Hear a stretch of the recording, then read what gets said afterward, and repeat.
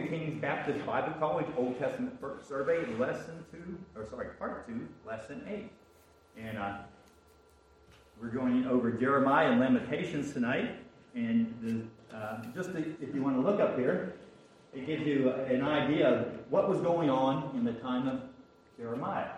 You see his ministry, 627 to 575.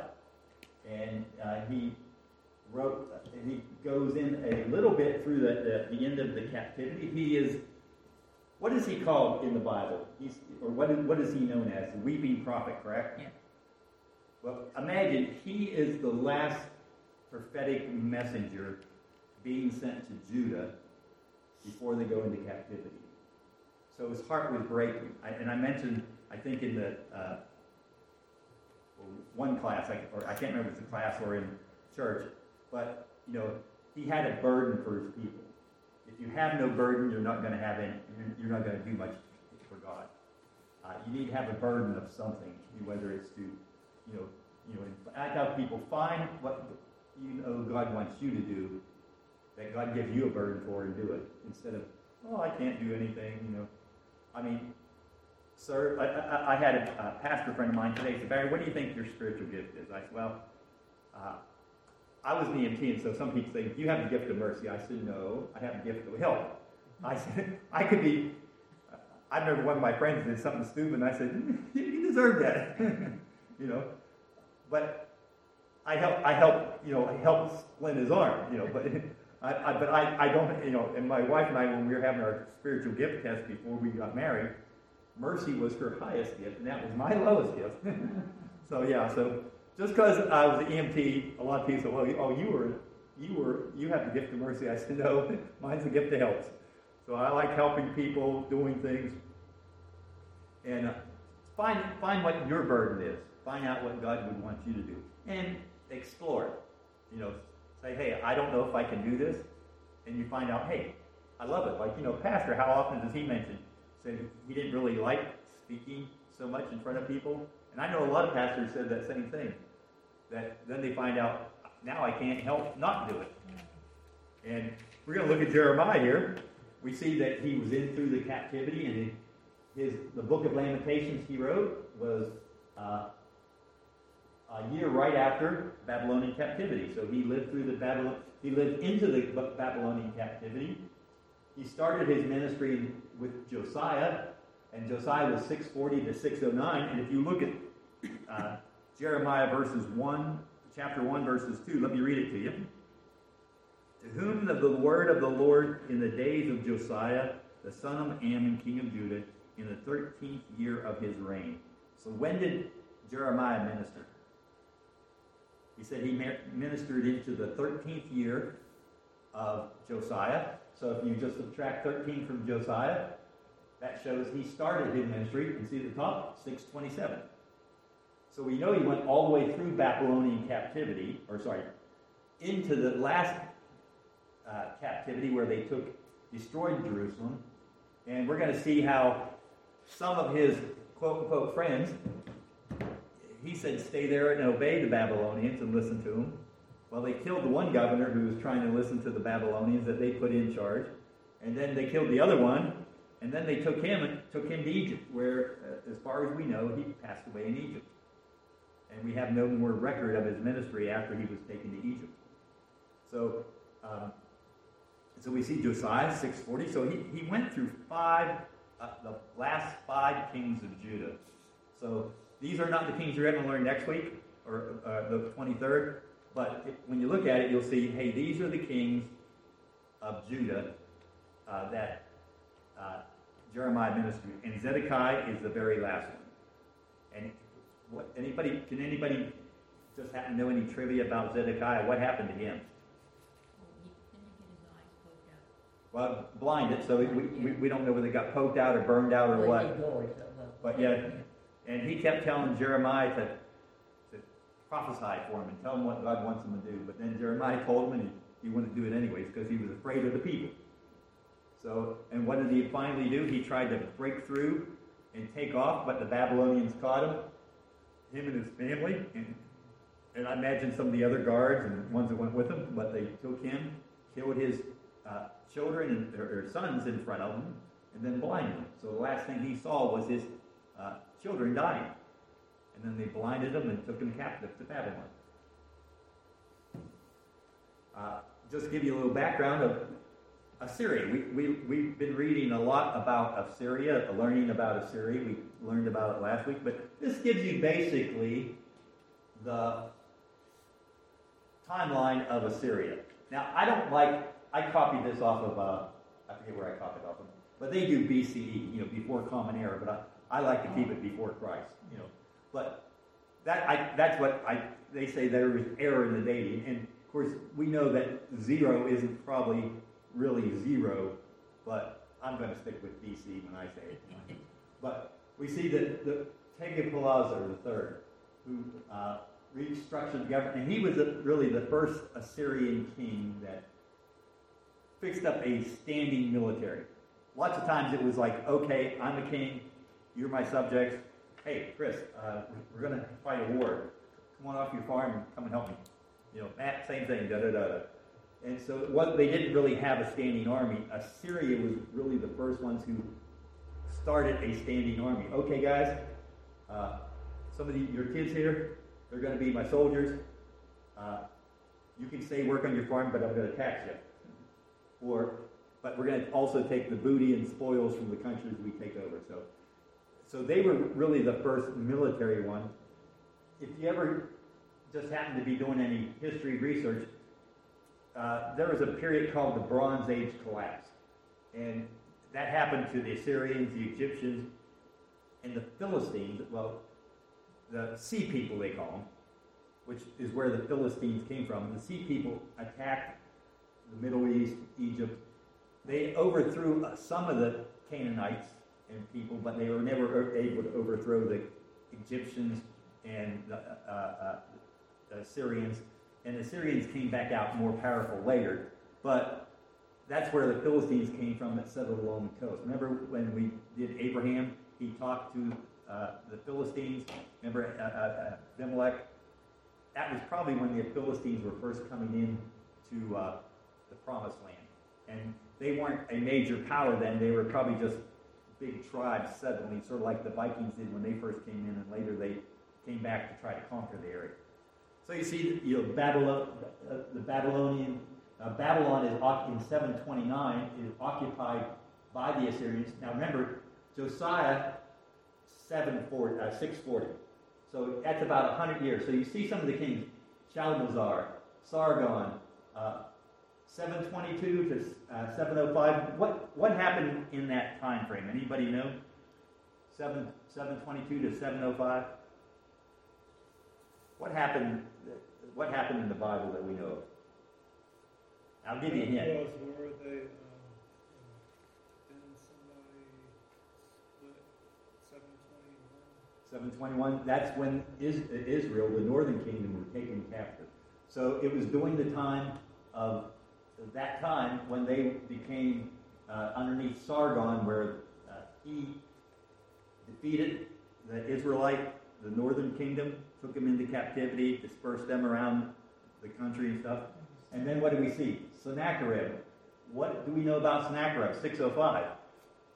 He's the one that came in with Hezekiah's time. So when you're looking at Sennacherib, think Hezekiah. He moved the capital to Nineveh. Now they had different cities. Ashur was the capital before, but he's the one that moved the capital to Nineveh, and he's also the one who was attacking Lachish. And remember, his general or one leader, Rabshakeh, came in and started threatening Jerusalem.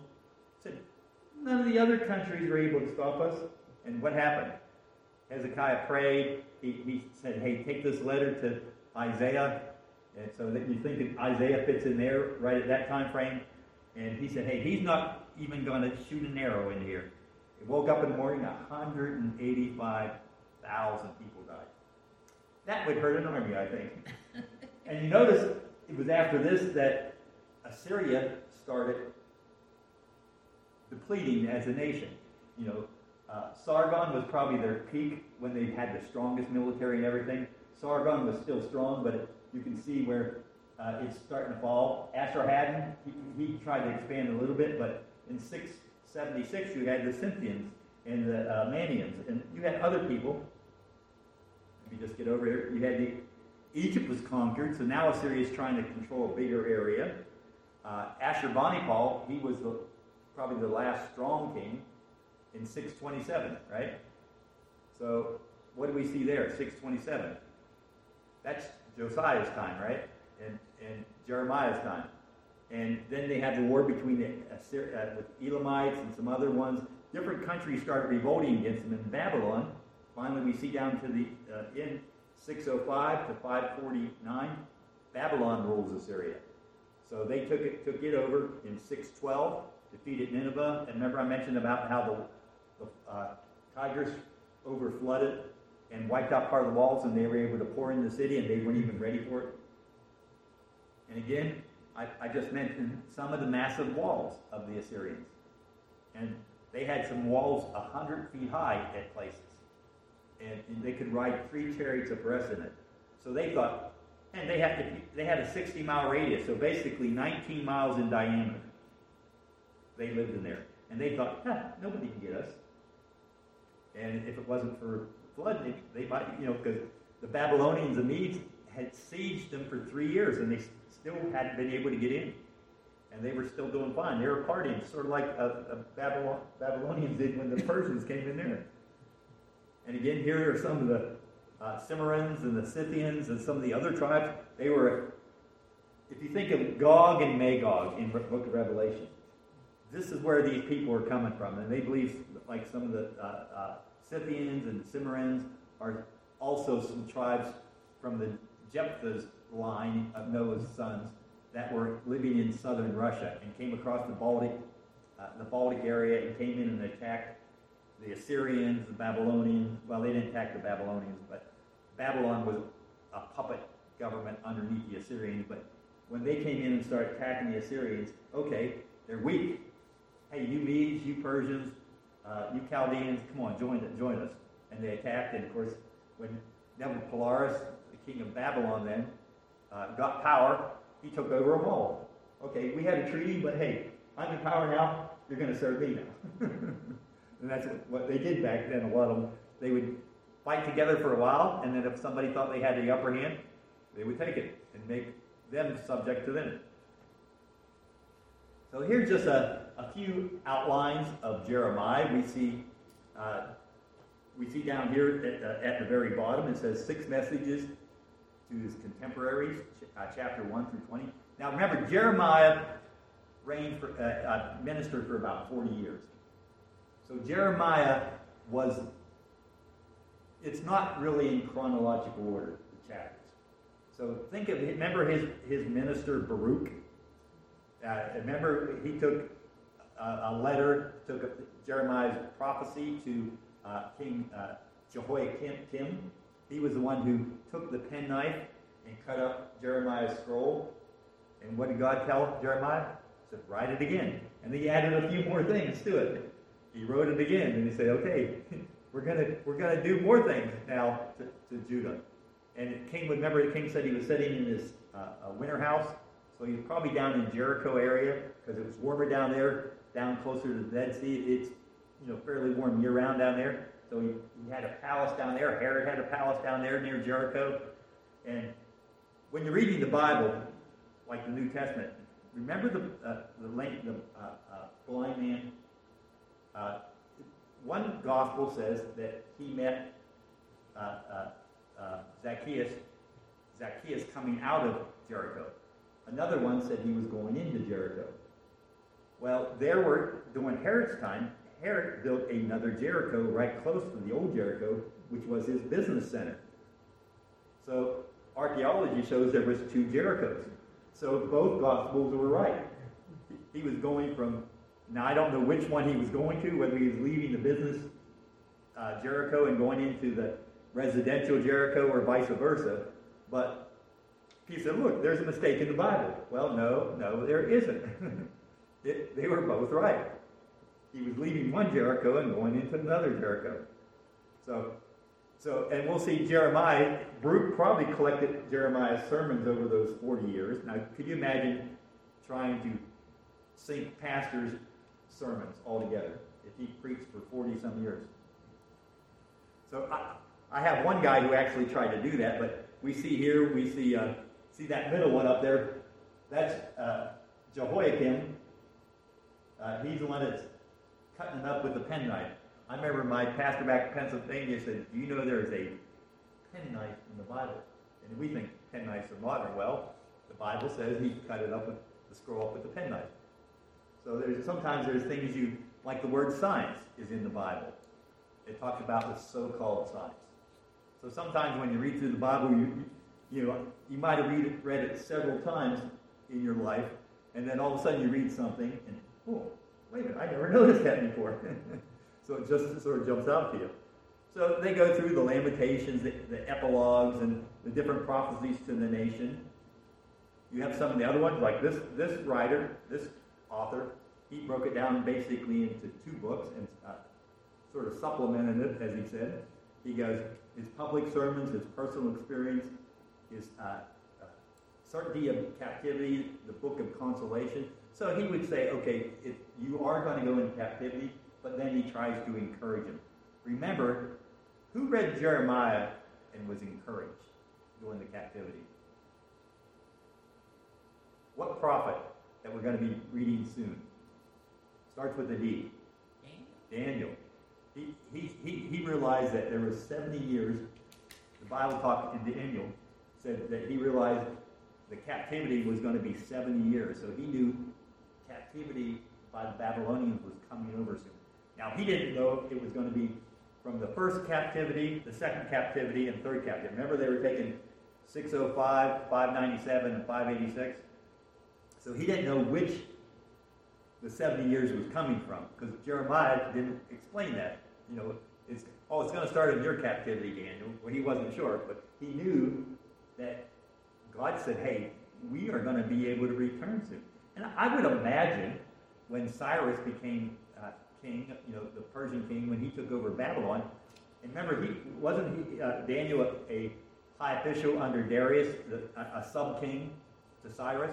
I imagine Daniel may have even showed that prophecy. Said, hey, this is almost 100 years old. And it talks about you. And it says 70 years that the God of heaven was going to let our people return. And I imagine, Cyrus, that sounds good to me. You can go back. Look here in Isaiah, 150 years before that.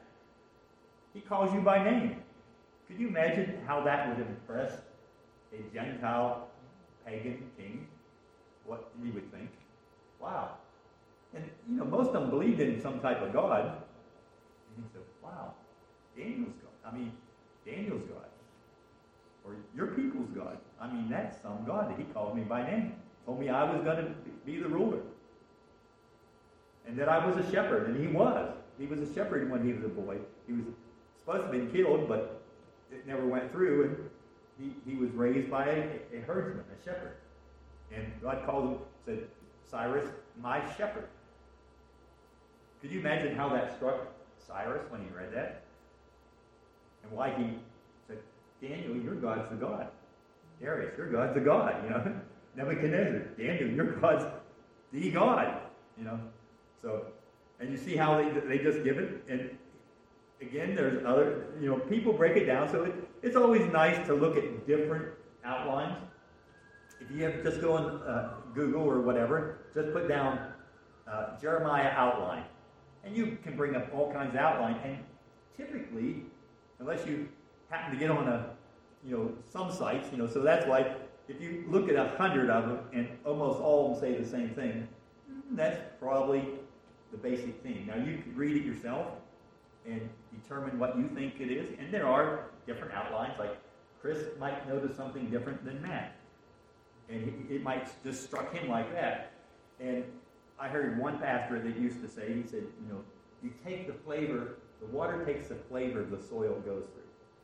So, Matt, your life experience, you have certain things that triggers you because of what you've been through in life. Chris, the same thing. Ladies, the same way. You have certain things that where if, Kim, you heard something, and everybody else might be, it's like, you want, not it. Nobody else catch it? because we all are different. We all have different backgrounds, and certain things, like if somebody say, "Hey Barry, I want to take you out to a fish place," I'm not crazy about fish. So I'm like, "Wow, yeah."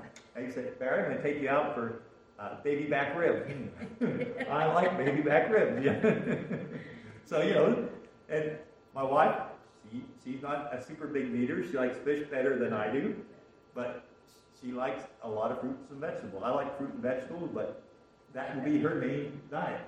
Most guys, they're going to eat as much meat as they can. Is that right, Kim? Well, I said most guys. There are exceptions too. Like I went down there with a group with Campus Crusade when I was at Penn State. We went down to Daytona Beach, and we were down there witnessing on the beach going to international bike races. And one day we went to Disney World, and we were there, and everybody wanted to go eat fish. And I didn't really care for it, but I figured I'd go with the group. There was like a dozen of us or so. And we go into the fish place, and I start looking at the menu, and up there I see, this is a fish place, right? Down in Disney World. I see hamburgers and fries. So I just ordered that right away. And everybody else is like looking at the menu, trying to figure out what they want. And nobody had ordered up to this point. I got mine fairly quick, and it looked so good that probably 9 of those guys wanted to order the hamburgers and fries in the fish place. So it's all different. Here's one guy. If you look at these chapters, I don't know if you can read it really well, but he gives you the time frame breakdown of what chapters, basically, at least what he thinks, is like you see here in Josiah, chapters 1 through 6. Jehoiahaz, chapters 7 through 10. Back up to Josiah, 11 through 12. Down to Jehoiakim, chapter 13. Back up to Jehoiahaz, 14 through 20. And you see how it jumps around. And he gives you basically what's happening. So it's not in a chronological order. If it was, it would go from here straight down. So he tried to write basically when all these things were happening. And he believes, the last chapter, probably right before Jeremiah's death, may have been written there. You had the two governors. You had Gilead. It was the governor that was put in the place by Nebuchadnezzar after he took Zedekiah captive, made him the governor, and he was assassinated, and they put Johanan. If you remember reading Johanan was made a governor after that, and he was killed. So then they took Jeremiah, took him to Egypt. So that's just what one person. So you see the first captivity, the second captivity, and then the final captivity. So what do we know about Jeremiah? His name, basically, Jehovah will exalt. And could you imagine Jeremiah? He was not excited. He was not excited about having to preach a doom and gloom message to his people. Listen what it says in chapter 1 here. I'm going to read a few verses. The words of Jeremiah, the son of Hilkiah, of the priests that were in Anathoth in the land of Benjamin. So Anathoth, they believe, is about 3 or 4 miles away north of Jerusalem in the territory of Benjamin. So he was of a family of the priests. Now, Chris, if you were born back then, if your dad's a priest, guess what you're going to be typically? You're going to be a priest. It's heredity. So you got all the trappings. You had the respect, and a priest was from the line of Aaron. So that means you were related to Aaron. Matt, if you were a Levite, that meant you were related to one of the other tribes from the tribe of Levite, but not Aaron. So you had the priesthood was all from the line of Aaron, and he had multiple sons. So you had the high priest, the one line, and you had the other priests who served around the country. Remember, they had priests and Levites in the different cities, like cities of refuge where somebody could flee to, and the priests and Levites would usually do the judging, so they were like the court officials almost too. And he was a priest. And most people think he was probably around 19 or 20 when he was called by God. So a priest didn't usually start their ministry till they were 30. So he would have been preparing for the priesthood probably most of his life growing up. Okay, son, this is what you do. This is how you sacrifice animals. This is how you do this. This is how you interpret the Torah. This is what you do. Da-da-da-da. And what did God tell him? to whom the word of the Lord came in the days of Josiah, the son of Ammon, king of Judah, in the 13th year of his reign. So he started his ministry on the 13th reign of Josiah, the last good king. So it was like he started off with a pretty good hand, right? But it didn't last. Josiah did all these reforms, but sometimes if I'm your boss, you might not agree with me on things, but typically you comply, right? And after I leave the company or whatever, I'm glad he's out of here. So that guy was crazy, whatever, And Josiah tried to do all these reforms, and it was just temporary. Reforms don't always last. So when you see revival, sometimes some of that could be outwardly, not inwardly. And that's why God had to write his law on our hearts, as opposed to on tables of stone. But yeah, the Jews tried to follow the tables of stone, but their heart wasn't in it. And Christ pointed that out multiple times, right? Well, let's go down a little further. Then the word of the Lord, verse 4, then the word of the Lord came unto me, saying, before I formed thee in the belly, I knew thee, and before thou camest forth out of the womb, I sanctified thee, and I ordained thee a prophet unto the nations. So what do we have here?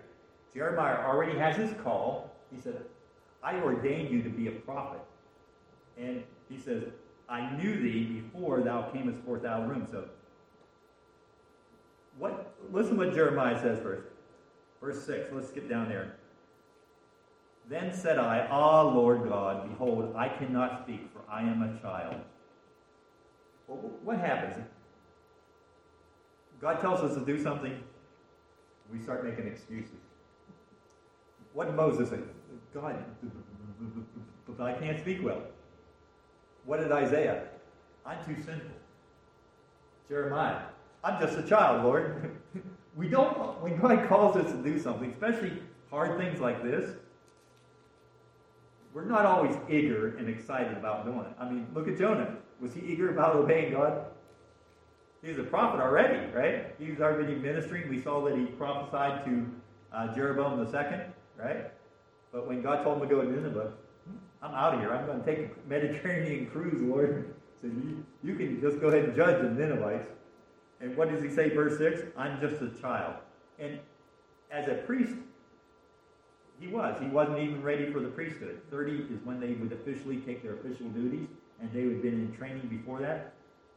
And he said, Lord, I'm just a child. I can't do this. I'm too young. I don't have enough experience, Lord. But what do we see there? Lord said, I ordained you. So the Lord already called him. He said, I knew thee, in verse 5, I knew thee, I formed thee in the belly. So he already gave Jeremiah all the abilities that he would need to do the job. And he says, and before thee came forth out of the womb, and I sanctified thee and ordained thee. So I already set you apart to do a job. So he gave Jeremiah all the preparations that he needs. The young preacher last night from, missionary, Benjamin, he said, hey, this is our guidebook, the Bible, right? The Bible says we have everything we need for life and godliness right here in front of us. Yeah, I can use some, if I'm an accountant, I'll use a math book, I'll use calculators. But to live a godly life in a wicked and cursed world, we have everything we need right here. His Word. It just sometimes we just don't always care what God's Word says, right? We don't. I mean, can you imagine when He says it? Listen what it says, verse 7. But the Lord said unto me, say not, I am a child, for you shall go to all that I shall send thee, and whatsoever I command thee, thou shalt speak. Be not afraid of their faces, for I am with thee to deliver thee, saith the Lord. Then the Lord put forth his hand and touched my mouth, and the Lord said unto me, behold, I have put my words in thy mouth. He said, I'm young, I can't do this. Remember with Isaiah? And a lot of the prophets, he touches them, he empowers them, and he said, yeah, you can do this. You can do this. And he says, don't be afraid of it. And what do we know? Jeremiah was thrown in a slime pit, in an old cistern. And imagine, he does not have bathroom facilities down there. So he's in his muck and mire of his own human waste, staying down there. And he thought he was going to die. He probably would have if the Ethiopian eunuch, there was an Ethiopian eunuch back there, said, hey, king, said, you can't do this to him. He's a prophet. And they wrapped a cloth around him and pulled him out and saved him from dying. And God knew. I think I could very well be afraid of living in a situation like that. Throwing you in a pit. But God said, "Hey, they're not going to win. You are going to succeed. They're not going to listen to you, but they're not going to be able to kill you because you're my servant, and you're not done till I say you're done." And we were sort of talking about that. So, when the Lord calls us home, you might be healthy as a horse, but you could get run over by a truck on the way home tonight. God knows the time. We don't. Sometimes we probably help us get there quicker than what we might otherwise by how we live. People do stupid things. But he was a prophet. He said, he was trying to get the people to repent. He started off with Josiah. He's trying to get them to repent. And it was a struggle in his life. What did Christ say? He said, you've killed the prophets. You say, hey, we aren't like that. I said, well, what did your fathers do? They threw Jeremiah in a pit. They cut Isaiah in half. I mean, how many prophets did they kill? I mean, Jezebel, if she had had her way, she would have done some stuff to Elijah, wouldn't she? But God, and let's see what his personal life is. He was a priest, or he would have been a priest. I mean, he still had the priesthood. He was the son of Hilkiah, and lived in Anathol, about 4 miles north of Jerusalem. So he was really close to the capital city. And being a priest, he probably, what happens when somebody important comes in? Priests were well respected typically, outwardly anyway. But God told him to be unmarried. Don't get married because all the trouble is coming. And just think of it. Jeremiah didn't have somebody, Chris, you have a hard day, you go home to your wife. If you have a hard day, you go home to your husband. You have that help. You have that relief. You go home to Michelle. He had nobody to go to. He said, hey, don't get married. The life you're going to live is going to be a hard life. You're going to be persecuted. And can you imagine, if I said, Chris, like my daughter, she's a missionary in Honduras. She's going to be going to Tegucigalpa in Honduras. That is the murder capital of the world. Now, you can imagine how my wife probably felt when she heard that. She would, you want your child to do God's will, but you don't want them to get killed either. You want them to do safe. You pray God's protection over them. But I could get killed here. Somebody could go crazy and shoot me. That little 12-year-old girl that was shot. I mean, just living in America is no guarantee for safety. I mean, I imagine one day preachers will have to worry about preaching against sodomy and all the sin out there. That they could face going to jail. North Korea, the most persecuted country in the world, according to Persecution Project or whatever, and they consider the most persecuted country in the world, North Korea. Not the Muslim country, but the Korean communist country. He said he didn't want to go do what God said. He protested first. I'm done. But God assured him, said, I knew you. He said, I sanctified you. You're going to be able to do this job. He attempts to find, the Bible says, he attempts to find an honest man in Jerusalem. Listen to what Jeremiah 5:1. Run ye to and fro through the streets of Jerusalem, and see now and know. Now remember that one guy said the first 10 chapters was under King Josiah. So Jeremiah is saying, if that guy's right, I didn't research what the chapters, how he put them up. But if he's right, he's saying this during the time of Josiah, one of the last and one of the best kings of Judah. He said, I can't find an honest man. Listen, now seek ye now and know, and seek in the broad places there, if ye can find a man, if there be any that execute judgment that seeketh the truth, and I will pardon it. He said, if you can go out, it's sort of like Abraham with Sodom said, hey, if I find 10 righteous, I'll spare the city. God's telling Jeremiah, said, hey, you find one, I'll spare it. A lot of them are just doing it outwardly. And he said, and he didn't bring judgment during Josiah's time, but they kept getting worse and worse and worse, and just turning from God. There's a verse in there in Jeremiah. I'm not sure what chapter, but they talked about. So they're like a horse that waketh up and neigheth in the morning after their neighbor's wife. That was probably the time of Jehoiakim. He was known to have incestual relationships with his mother, his sisters, and if he liked somebody, if one of his officials come in and he liked his wife, he would take her. So he may have been writing that chapter during the time of Jehoiakim's reign as king, because he was known to take other people's wives.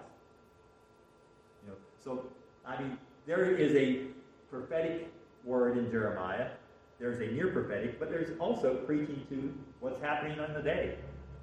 I'm sure if something out there happened dramatic, pastor might preach about it or speak about it in a sermon. 9/11. How long did that was a topic for a long time there, wasn't it? For months and months and years. It affected America forever. COVID. We'll probably never go back to exactly like we were. So he was looking for a good man. He pleaded with Judah to return to God. Go, chapter 3. Go and proclaim these words towards the north and say, return thou backsliding Israel. He said, hey, remember Israel, even though they were taken in captivity, there were some Israel. He said, hey, they didn't listen, saying that I will not cause mine anger to fall upon you. For I am merciful, saith the Lord, and I will keep you. So another he's saying, hey, if you repent, I won't let my anger fall upon you. But what do we know? They didn't repent. They forgot God. Only acknowledge thine iniquity, that thou hast transgressed against the Lord thy God, and hast scattered thy way to the stranger under every green tree. So what did God say? You need to confess. You need to truly repent and say, I did it. We see Saul, right? Did Saul ever repent? Oh, I did it, but he never really repented. What did David do? When Nathan confronted him, I sinned. And he said, against God and God only have I sinned. Now, he sinned against Uriah, Bathsheba, and all those others, but he knew his sin ultimately was against the Lord. And what did God do? He kept his kingdom going, even gave him the promise of an everlasting covenant that one of his descendants would always sit upon the throne. So, but David confessed it. So when we come, it's not like, oh, I'm better than you, that's why God saved me. No, I confessed to God and said, hey, God, just like when he had Adam, where art thou? What did you do? God wants a confession. He wants you to say, God, I agree with what you said. Remember last week what we learned about from, which one was it? Habakkuk. He said that, he was arguing against God, and what did he say in chapter 2, chapter 3, I can't remember which chapter. He said, I'm going to stand on the tower and wait and see what God has to say when I'm rebuked. He knew God was right. He didn't know what God was going to tell him, but he knew whatever it was, God was right. So that's what God wants. He wants a repentant heart. He wants a confession, like Romans 10:9 and 10. If you confess with your mouth the Lord Jesus Christ and believe in your heart that God raised him from the dead, thou shalt be saved. For with the mouth confession is made unto salvation. So he wants confession, right? He fearlessly denounced Judah's sin and is persecuted by it. They wanted to kill him. He was thrown in the muck and mire. Listen to what said his family persecuted him. Jeremiah 12:6. For even thy brethren in the house of thine fathers, even they had dealt treacherous with thee. Yea, they had called a multitude after thee. Believe them not, though they speak fair words unto thee. So even his own family. Now, whether it was his immediate family or just like, cousins, you get a lot of cousins, they don't always want to believe. I would imagine that during those days, he may have had a lot of other relatives around. But who was saved? Just Noah and his family, right? We know there was some godly line, Methuselah and some of the other ones, but I imagine that he had a lot of cousins that died in the flood. That wasn't the only line of children coming through. You know, his hometown, where he Anathoth. Therefore, thus saith the Lord, the men of Anathoth, that seek my life, saying, prophesy not in the name of the Lord, that thou die not by our hands. So stop preaching, and we won't kill you. Stop preaching, and he had that fire in his bosom, didn't he? The fire in his bones and a fire in his speech. And God didn't touch his mouth. He didn't use it. And Daniel was encouraged by it years later. And the religious world. Now, Pashur, the son of Imlar, the priest.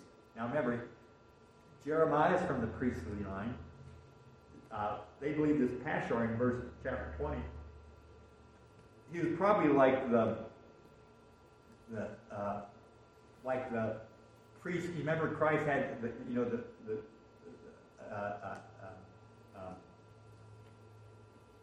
the priests were sent, the guards were sent, the priestly guards to take him to Caiaphas' house.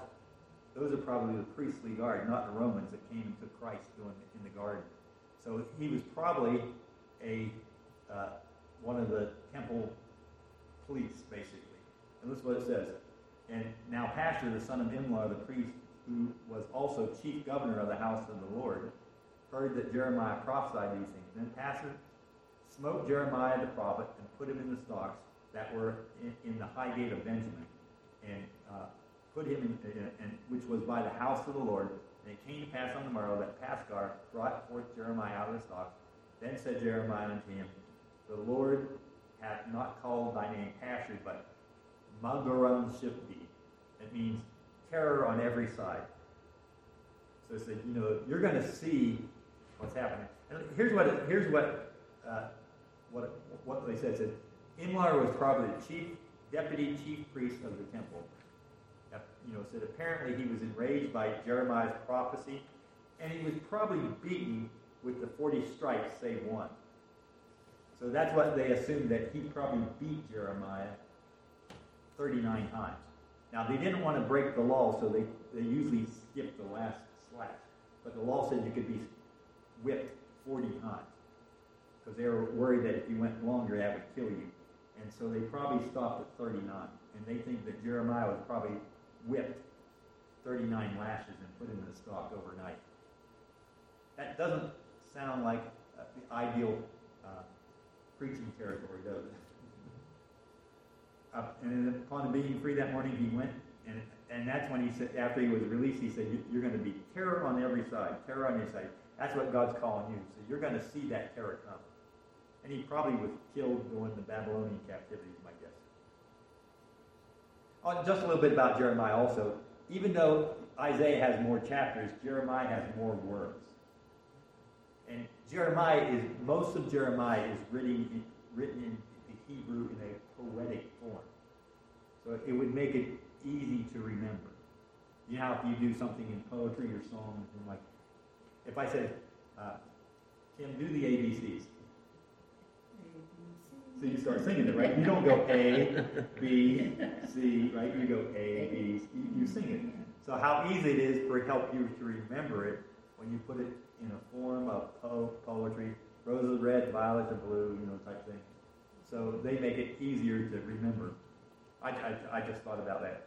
They worship the Queen of Heaven, Tammuz, and Ishtar. The children gathered wood, and the fathers kindled the fire, and the women kneaded their dough and made cakes to the Queen of Heaven. They would do those as offerings. They'd make little cakes, and that provoked me to anger. But we will certainly do whatsoever thing goeth forth out of our mouth to burn incense unto the Queen of Heaven and pour out drink offerings unto her, as we have done, we and our fathers, our kings and our princes, in the cities of Judah and in the streets. For then we had plenty of victuals and were well and saw no evil. So Jeremiah, you're telling us to worship God.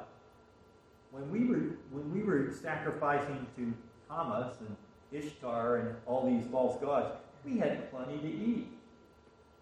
So why can't we just worship them too? We can add another god, right? I mean, that's what the Hindus do nowadays, right? Hey, we can have Jesus. Yeah, Jesus is God. We'll just put him up on our God shelf. So yeah, just have another. Well, the Hindus have thousands and thousands of gods. I don't know how many. They probably millions is my guess, but they have all kinds of gods over there.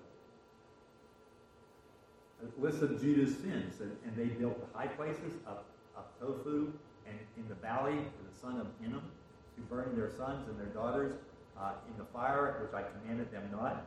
And so they actually, down in the valley of Hinnom, they sacrificed their children to the Molech and Camish. So to Baal, they would burn their children down there. So what did Josiah do when he became king? He destroyed their altars, burnt the priest's bones on the altar down in this valley of Hinnom, outside of Jerusalem. Nowadays, it's a city park. Valley of Hinnom. It's a city park in Jerusalem. I get on there and watch map. If you ever want to get a good series of what Israel is like, go on the Satellite Bible Atlas, and it'll take you through, like, I think, a 12, 13 video series of the topography, the area of Jerusalem. They'll take it. So the northern kingdom, they'll show you Judah, Jerusalem, and show you all this wonderful. Somebody's car's beeping. Look how quick you do that. And it'll show you all these. It'll show you all these places they talk about in the Bible. They'll show you. Okay, this is where Jonathan and his shield bearer fought the Philistines, and they'll show you the hillside that they climbed up. And they'll take you. It's Satellite Bible Atlas. I'm pretty sure I remember that name right. I actually gave it to Jason so he can look at it before he goes to Israel with his team. So, he lists their many sins. They murdered their own prophets, and Jesus mentioned that also. In vain have I smitten your children. They received no correction. Your own sword hath devoured your prophets like a destroying lion. So, it basically saying, I spanked you, but you wouldn't take the correction. You just kept in your stubborn, stiff-necked way. You spank your child not to hurt him. You spank him to discipline him and correct him. Like don't do that. And that's why you start it young. You don't wait till they're bigger than you to try it. I have a friend. His son is the size of Josh. And he was almost 13 pounds when he was born. And his dad drives these brownies for UPS. And one day he came by our road, and I went out and talked to him. I saw him. Hey, Dave. And he said, he had a little daughter, Christina, and then his younger son, Jonathan. And Jonathan was like 3 years, maybe close to 4 years younger than Christina, but at 2 years old, he was bigger than her. He was 2 and she was 5, and he's already bigger than her. Eating McDonald's kids meal at 1.5. He's a big boy. And I forget what college he went to, and he wrestled there. And he was, 6'9" and 300 some pounds.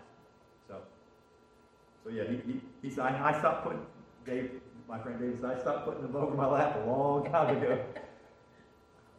So you see, he warns them about Babylon coming. And of course, remember, who warned the kings about Babylon?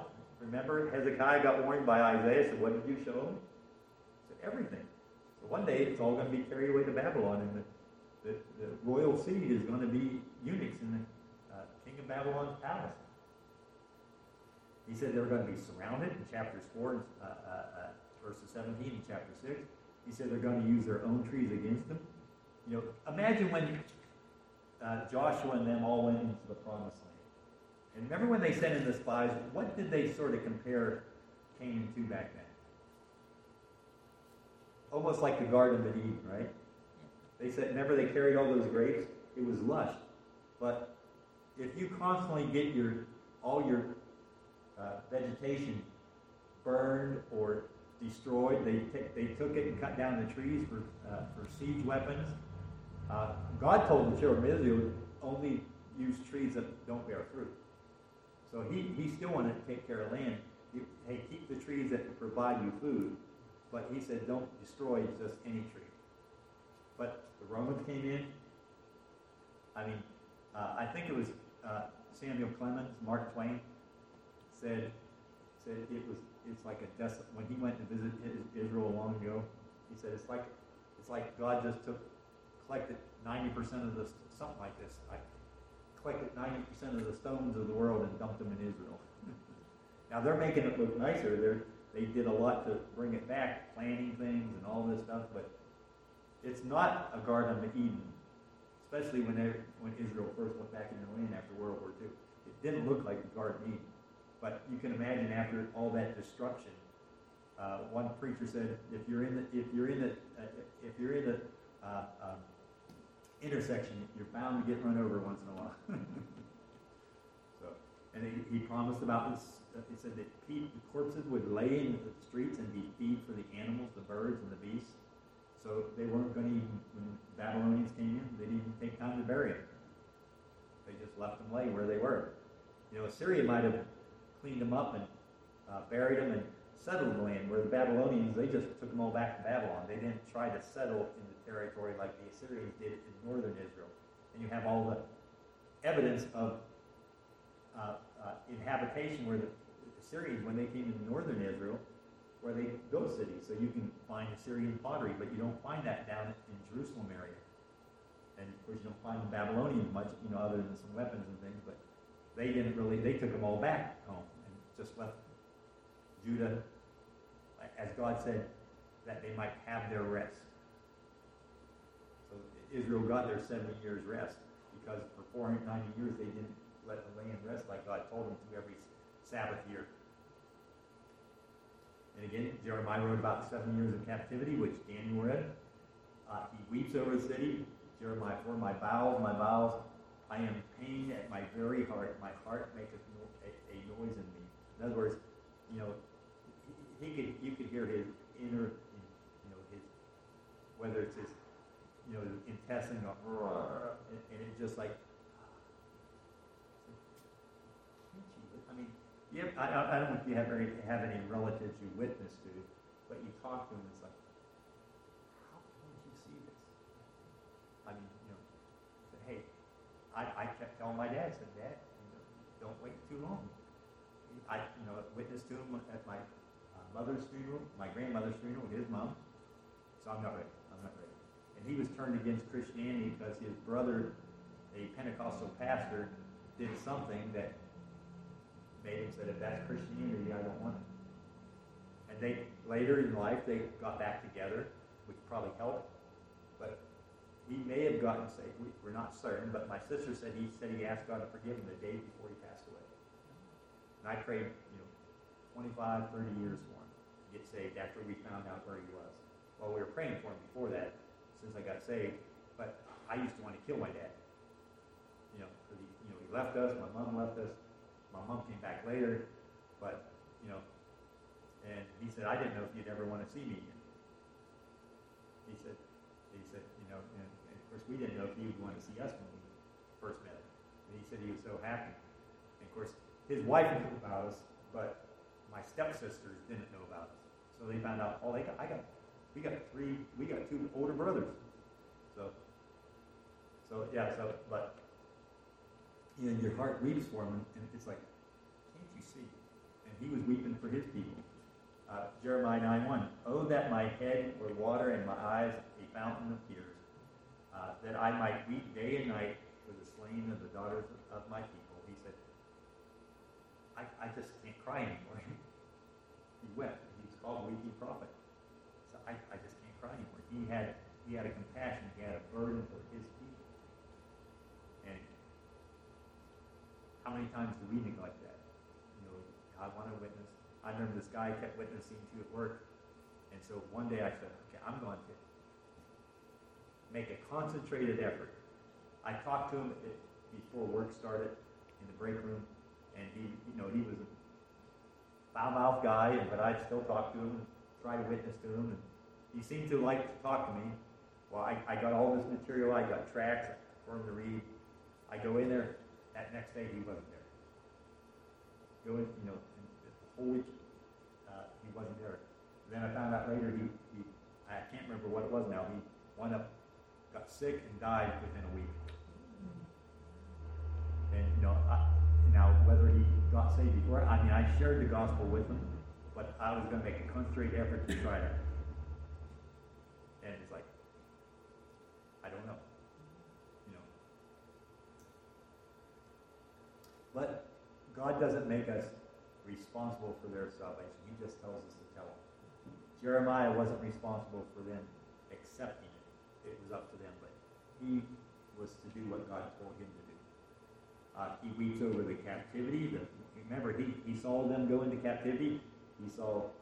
Now he may have known Daniel. He may have been, because he was right near Jerusalem, and Daniel was of the royal seed. He might have known Daniel or knew of Daniel, and he saw Daniel and them go the first time. Ezekiel was a priest, right? He may have been a cousin to Ezekiel. We don't know. Ezekiel went in the second captivity, 597. And Ezekiel went in, was taken captive the year he was supposed to be a priest. We're going to do, our next class is what we're going to do Ezekiel.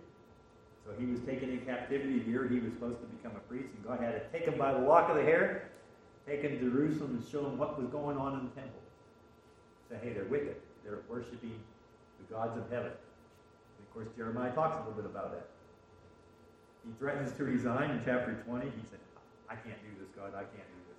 Even after he did it for these years, so I can't do it. And God said, no, you keep going. He was ordered to buy a field in prison to prove a point. He said, hey, we are coming back here. Now, Jeremiah may have never come back.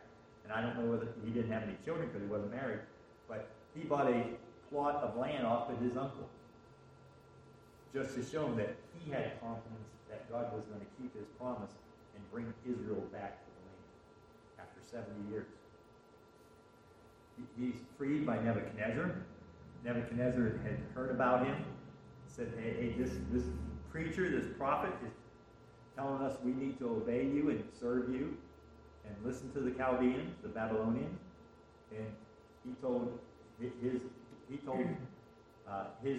general, hey, give him freedom, let him do it. If he wants to go anywhere, let him go. If he wants to come with us, he can. If he wants to stay, he can. If he wants to go anywhere, let him go. So, Nebuchadnezzar heard about him and said, oh, hey, that's good. He's telling he's giving us good press. He's saying, hey, obey the Babylonians. And he also helped the appointed governor of Gilead, Yodala, and he also tried to help Johanan. But again, he weeps over the city. He had his original manuscript, I mentioned that early, Jehoiakim. It was cut up with a penknife in his winter palace, burned it on the fire. Again, he threatens to resign. We did that one already, sorry. I must have had it in there twice. He advises Johanan when Gilead was killed. He is carried by force to Egypt in chapter 43. They wouldn't let him stay. They took him by force. He wanted to stay there in Jerusalem. And, it's like, was that good or not? Well, we knew that Jerusalem was pretty desolate for those years the Babylonians had taken them captive. So it might have been a good idea. I don't know. But he continued to preach against sin in chapters 43 and 44 after the captivity. And like I said, he probably died in Egypt. We don't have any record. And I didn't look to see what the Jewish Targums and what some of their writings said about Jeremiah on that, whether they think he died there or not. A lot of times I try to read their writings and find out. And I don't take everything at face value, because they say many things that aren't match up with what the Bible says. And could some of it be right? It could be. He said, I ordained thee a prophet unto the nations. Again, he ruled under Josiah, the last saved king of Israel. Jehoiahaz, remember, he only reigned 90 days. He was probably too much like his father. Because remember, Josiah, what did Josiah do? He went out to attack Pharaoh Necho, right? Josiah sided with the Babylonians. the Egyptians sided with the Assyrians, and they were going to go help the Assyrians fighting against Nabopolaris up in Lachish, up in the northern part, in Carchemish. And he was headed up there, and Necho said, "Hey, don't mess with me. So you can get your time later." So, he said, God told me, and Necho told him, God told me to do this to Josiah.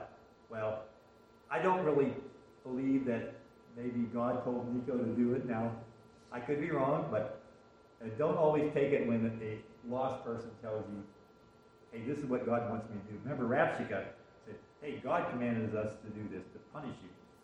Remember, Hezekiah destroyed all your idols. He destroyed all your gods. Well, he was destroying the false gods, but he had no idea that. I mean, you ever get it where your lost friends think, "Chris, why do you want to give your money to this church and spend all your time doing this? I mean, you could be enjoying your weekend, going to the beach or going to the game or whatever, right? Like, why do that? They just don't understand.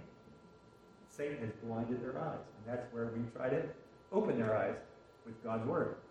Try to share it with them. And live a life that they don't have excuse. None of us are perfect, but I shouldn't think, "Oh, that mad, he did this, he did this, he did this, he did this." It's like, and if he did, "Hey, Barry, I flubbed up, I messed up. Just forget it," or whatever it might be. And we had Jehoiakim. He was a very ungodly king. He's the one that burned the Bible. Of course, Pharaoh Necho deposed Jehoiahaz and put in Jehoiakim. His name was Eliakim, and Pharaoh changed his name to Jehoiakim. And remember I mentioned, if I name somebody, like you guys named your son back there, that gives you sort of authority. You had the authority to name your son. A hospital and some, "Well, here's your son's name." No, you guys get to choose his name. So that gives you, and so when they went and renamed the king, it was like saying, "Well, we have authority over you." And what did Nebuchadnezzar do? He went in and changed Daniel and Shadrach, Meshach, and Abednego's name. They went and wanted to change him. Everybody still remembers Daniel's name, but how many people remember what Shadrach, Meshach, and Abednego's name was? You have to look it up. Well, we'll go over that whenever we get through them. Yeah.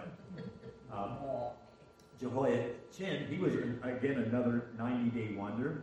He only reigned 90 days, and that was Jehoiakim's son, and he was taken. And then you had Zedekiah. Zedekiah wasn't Jehoiachin's son; he was Josiah's youngest son. So Josiah had his second. He had his second son, Jehoiahaz, as king, but evidently he was more popular than his older brother, and his older brother was pretty wicked. If you ever go in and research Jehoiakim, he was pretty foul. He's the one that did all that incest and took other people's wives.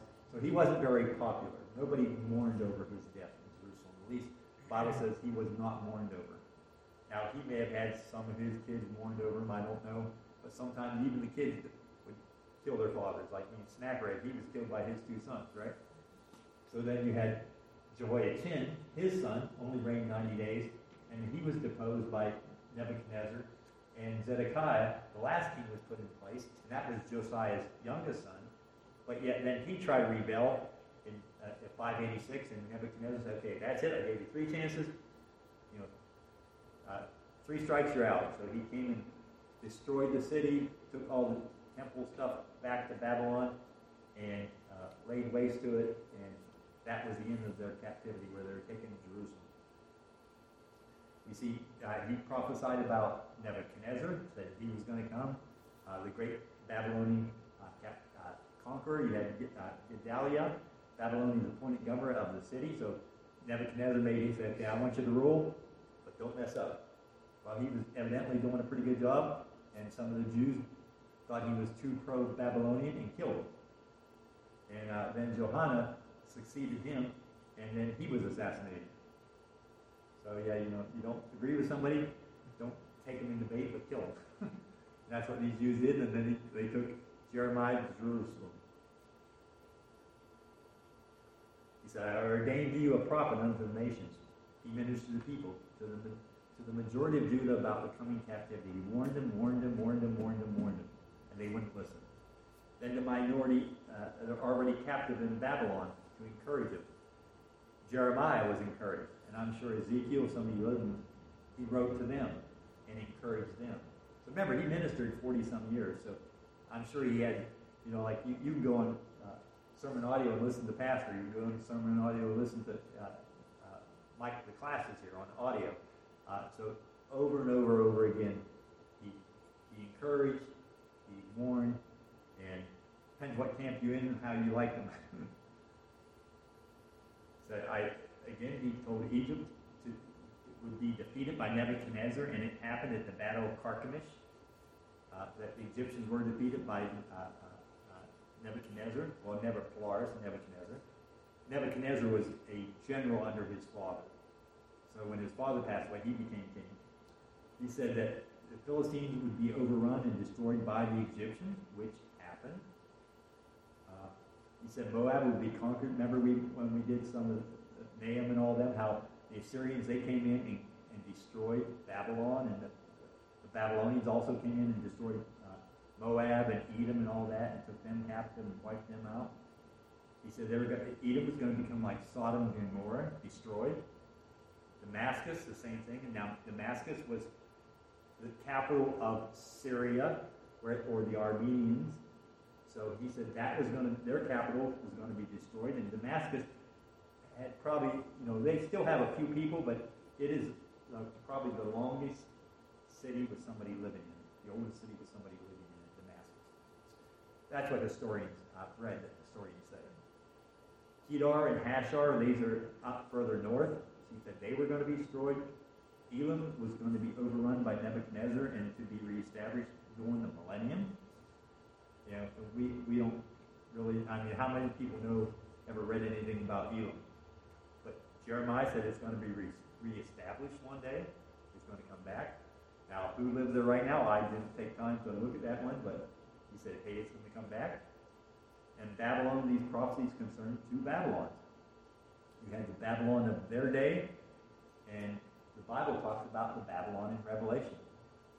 How Babylon will one day take rule again, or at least spiritually, and it'll rise to power. Some people think that may be just a figure of speech for the Roman Catholic Church, or just the world system itself, or maybe the Antichrist will name a city Babylon.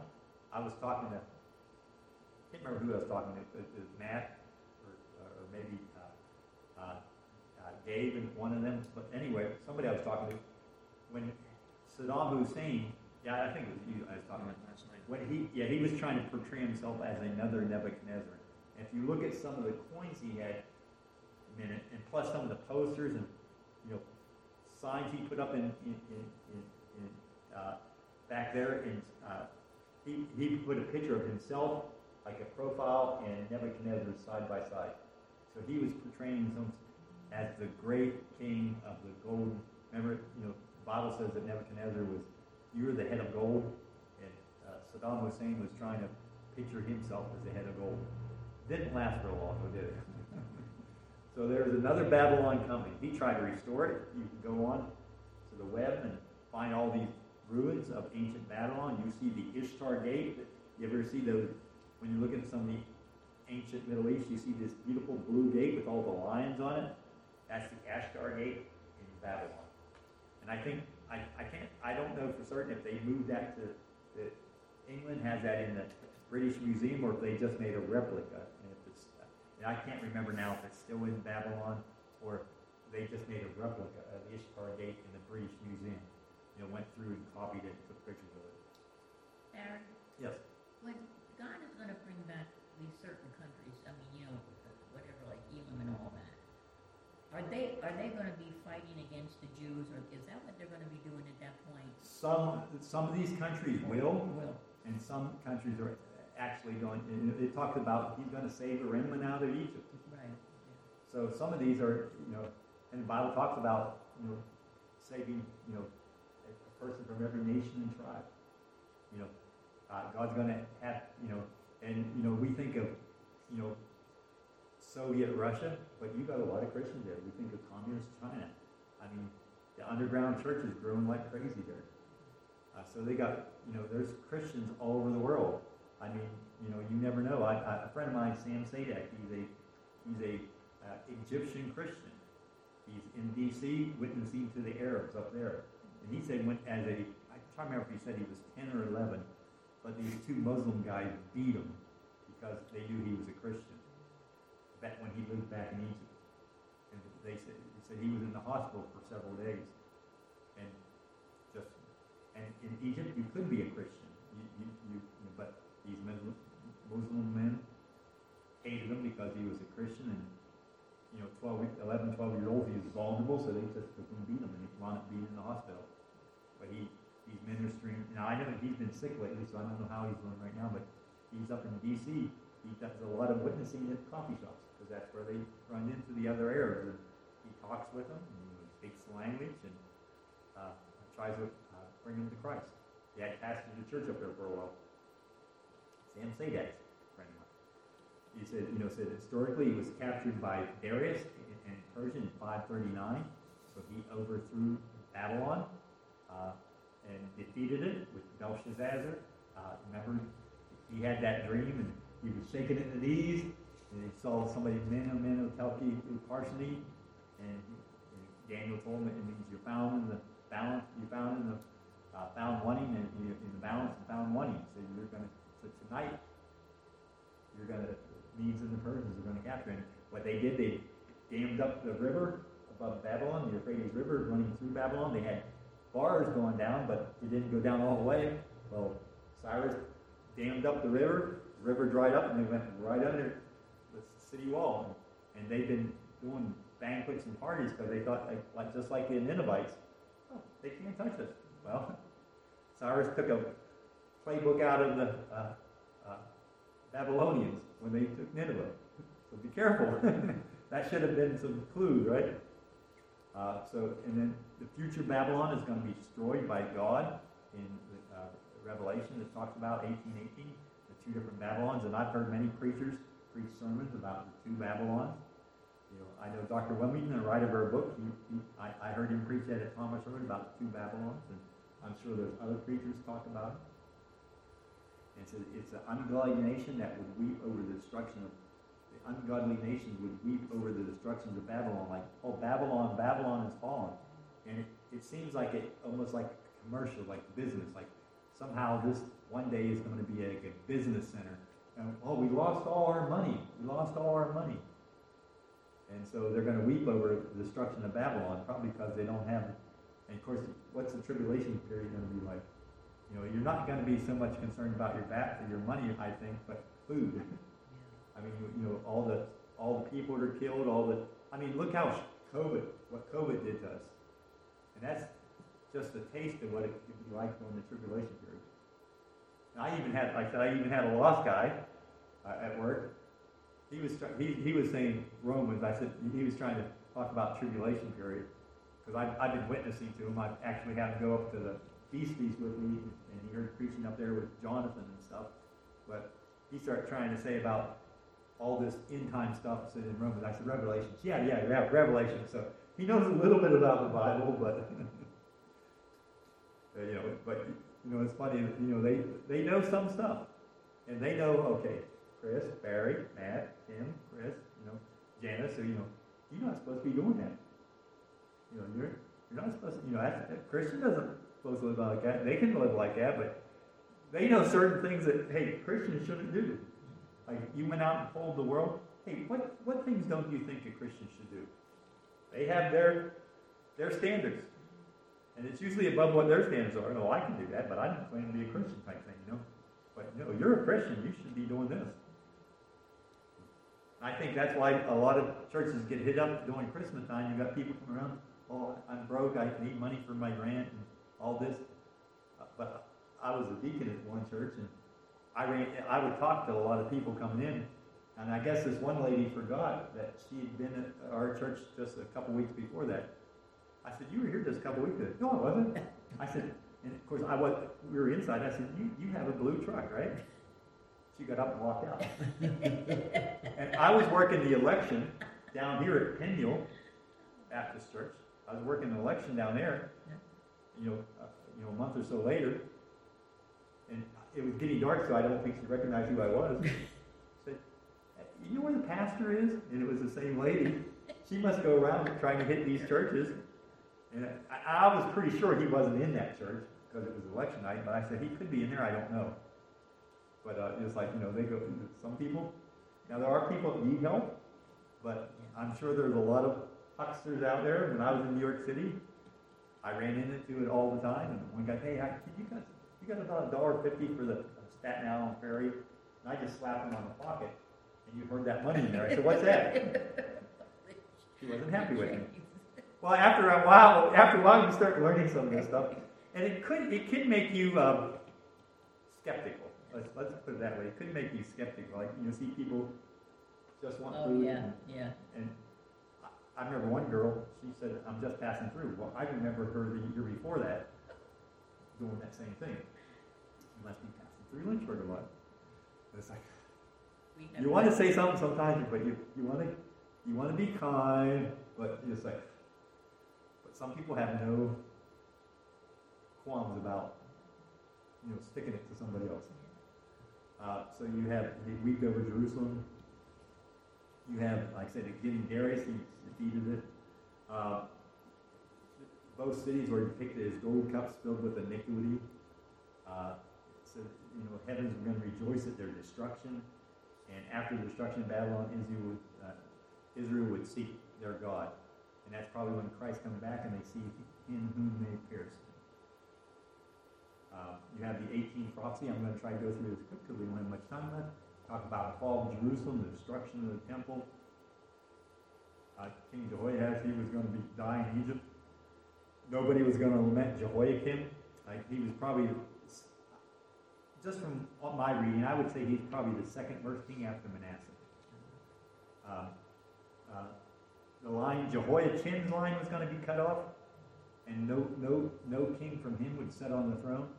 And when you read the lineage in the Gospels about Christ,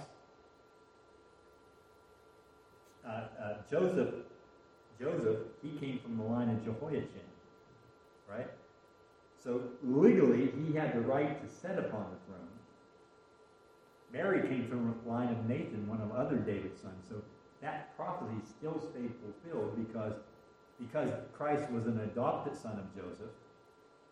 He had the legal right, even though he didn't have the bloodline from Joseph. He had the legal right as an adopted son to sit upon the throne. And it's amazing how God's so precise on these little details. He said, death. He talked about the death of some of the Jerusalem's false prophets. He talked about their capture and exile of a friend named Sariah. He talked about the failure of Egypt, that they were going to lose to the Babylonians. Again, he talked about how Egypt was going to be defeated in Carchemish. He talked about the Babylonian occupying Egypt, what they did. 70 years captivity, the 70 years later restoration. And he said Babylon was going to be defeated. Talked about the capture of Zedekiah, where he was taken, he was caught when he tried to flee Jerusalem, and his sons were killed in front of him, and then they put out his eyes. And about how later that Zedekiah was going to be treated kindly. And later in life, he was brought out of prison, and the Bible says he was given a portion of the king's food. So later, he was treated kindly. He never got to go back to Jerusalem, but he was taken out of prison and was able to eat at the king's palace at the table. And it said Israel was going to be rebuilt. Again, who was it written to? It was a new covenant. He talked about the whole house of Israel was one day going to be saved. God was going to give Israel a new heart. They needed that. We all do. I'm thankful I didn't have to deal with the heart I had growing up. He said, it showed how God was in control of everything. He said, and after the tribulation period, during the millennial, that God gave us grace through the death of his son, the Christ, and that Christ is our mediator. Again, we see Jeremiah's lament. A lamentation was a book of sadness. It was a funeral poem or song. It's called a dredge, a funeral song, a lament, where they would cry and write a song. Okay, woe to him. Remember, David sort of sang a lament when Saul died. He said, "How are the mighty fallen?" How, so Saul and Jonathan were, like eagles in their life. And it talked about Jonathan with the bow, and he lamented the king. He didn't glorify and happy. Oh, I'm glad Saul's gone. It showed he had a new heart. Where most kings, if Chris, you're trying to kill me, most people wouldn't be too sad if something happened to you. But David wept over Saul and Jonathan. It just showed his true heart. And I think that helped consolidate the kingdom. He wasn't happy that things went bad for Saul. He wished probably Saul would have repented. And again, you got chapters 1 through 5 of how they provoked the provocation against God, the punishment from God, the prophet of God, the people of God, and the prayer of God. That last one we'll look at. He said God was going to remember him, that they were going to repent, that they would finally give God recognition, and that they would have a renewal. That's the final